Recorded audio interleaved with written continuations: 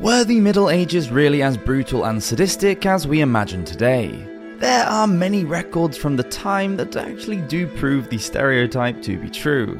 Let's face it, we all know what the character Marsellus Wallace meant in the film Pulp Fiction when he uttered his famous threat: "I'm going to get medieval on your ass." It sounds so much cooler when he says it. Welcome to Medieval on Your Ass Madness.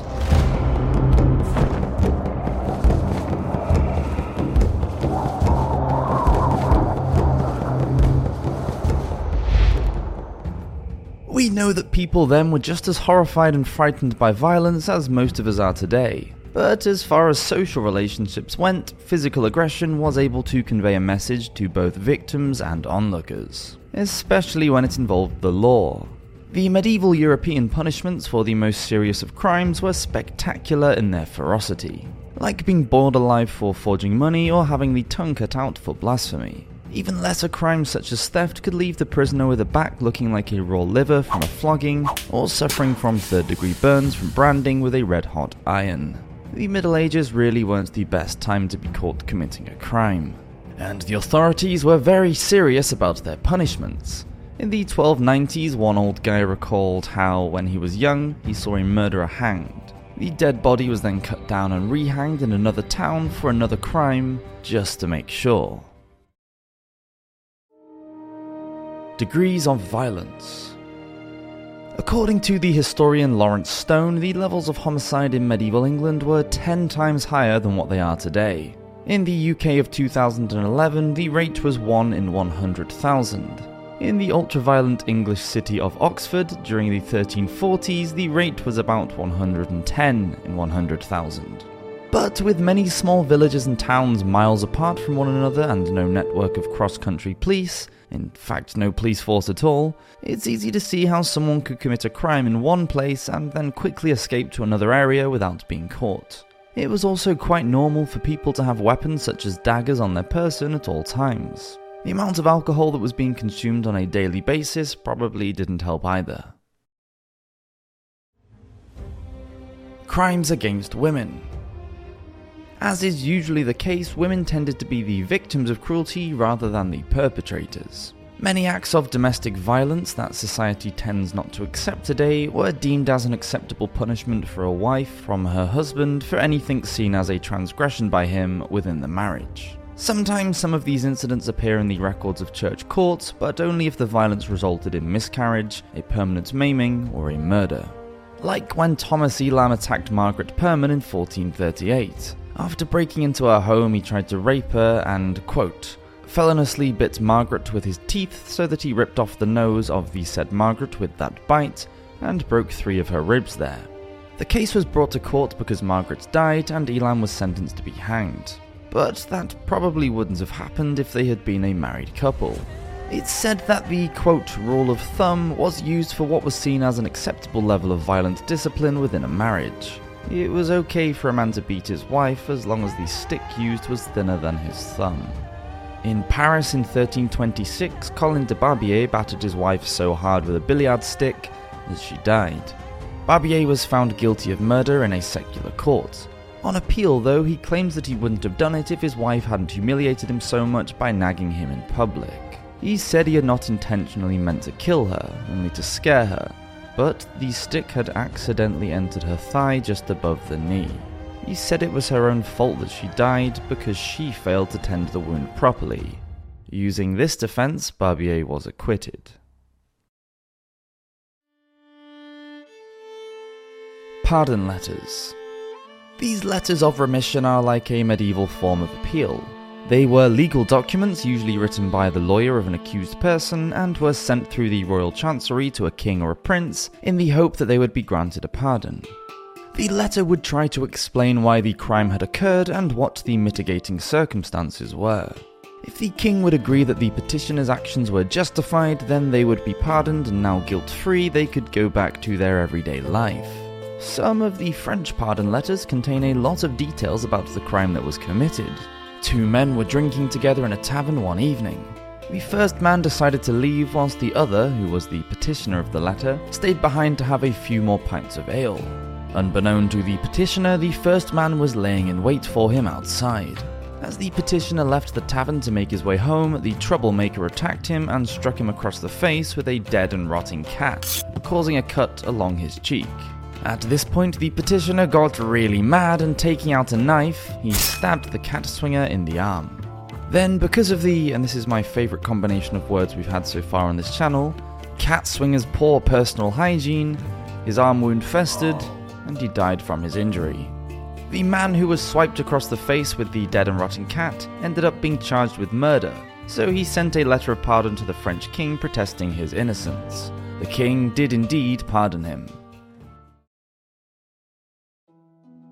Fear and loving. Of course, just like today, medieval crimes were committed for a variety of reasons, including fear, anger, or love. It was for the love of his son that one man found himself charged with a murder. The son was being held in prison and the father decided to stage a breakout.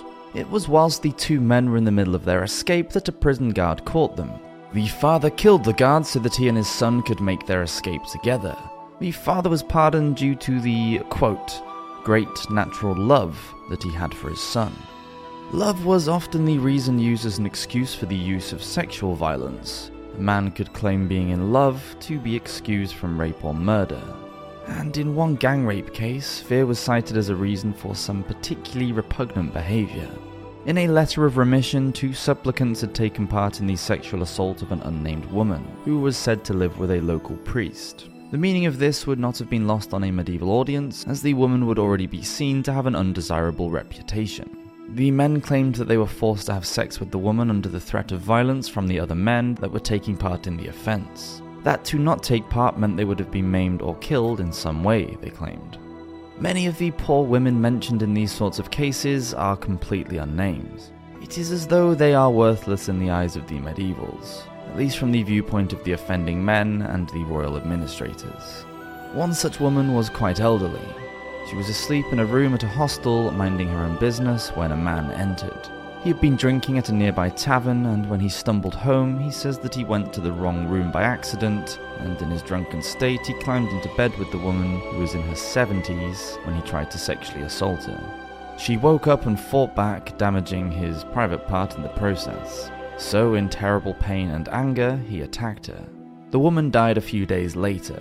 The man was ridiculously pardoned because it was said that the woman was so old, the authorities weren't sure whether she had died from the violent attack or from old age. The fact that she was described as a woman of ill repute probably made a huge difference to the judgment. Of course, we are only seeing one side of the story when we read these letters of remission. The defendant is not going to tell the whole truth if he or she thinks that the judgment will go against them. Many of these pardon letters show how a major incident can occur from a minor argument, such as the Dutch account of a fight that starts because someone throws a bucket of urine from a second-story window, which is probably a common occurrence at the time. Unfortunately, the urine lands on a passing stranger who, most aggrieved at being covered in someone else's body waste, starts a fight and hits the pish thrower who later dies. It's easy to see how such a little thing can escalate and go so horribly wrong. Carnage. Military aggression and social unrest have always been a great excuse for some bloodshed and butchery. All over Europe for the generation after the Black Death, class tensions were exasperated. The 1358 Jacquerie Revolt has been described as one of the bitterest and bloodiest in French history. The chronicler Froissart described some of the ultra-violence that occurred during that time as, quote, certain people of the common villages gathered together without any counsel, and multiplied until they were 1,000, burnt and slew all the gentlemen that they could lay hands on, and forced and ravished ladies and damsels, and did such shameful deeds. Among others they slew a knight, and then put him on a spit, and roasted him in the sight of the lady, his wife, and children, and after that the lady was forced and raped by 10 or 12 of them, and then they made her eat of her husband, and after made her die an evil death with all her children. Eventually, the Parisian merchants who had supported the revolt lost faith after their leader was killed. Ironically, he lost control of and was murdered by a group of his own rebels. The aristocrats then attacked the peasants who were beaten down in a display of more savagery and carnage. It was resentment that triggered the Ciompi uprising in Florence 20 years later. Again, the lower classes felt that they were being overlooked. In the late summer of 1378, the palaces and townhouses of the rich were looted, gutted, and burned. Military aggression. Edward, Prince of Wales, known as the Black Prince, was the eldest son of the English King Edward III. During the 100 Years' War, which was over the succession of the French throne, the Black Prince led a series of raids into France. These were known as chevauchées, a French term meaning ride. These raids into enemy territory were all about laying waste to the buildings and land, causing as much terror as possible onto the people. During the Grand Chevauchée of 1355, when Prince Edward went into the Languedoc region of southern France, he took between 6,000 and 8,000 soldiers with him. He boasted that, quote, "Not a day passed without a town, castle, or fortress being taken." In just one day, 4 towns were burned down.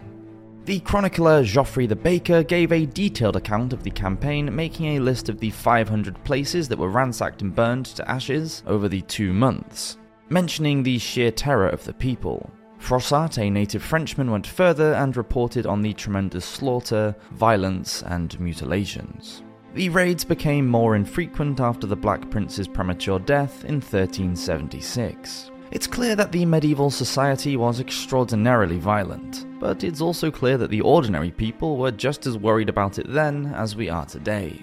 The medievals weren't simply accepting of the violence that went on around them, they found it disturbing, and we know this because they worried about it, talked about it, and wrote about it. Thank you for watching this episode of Medieval Madness. Please do subscribe to the channel if you like these videos, and leave a comment below on any topics you'd like us to look into. Thanks for watching, see you next Friday. Cheers!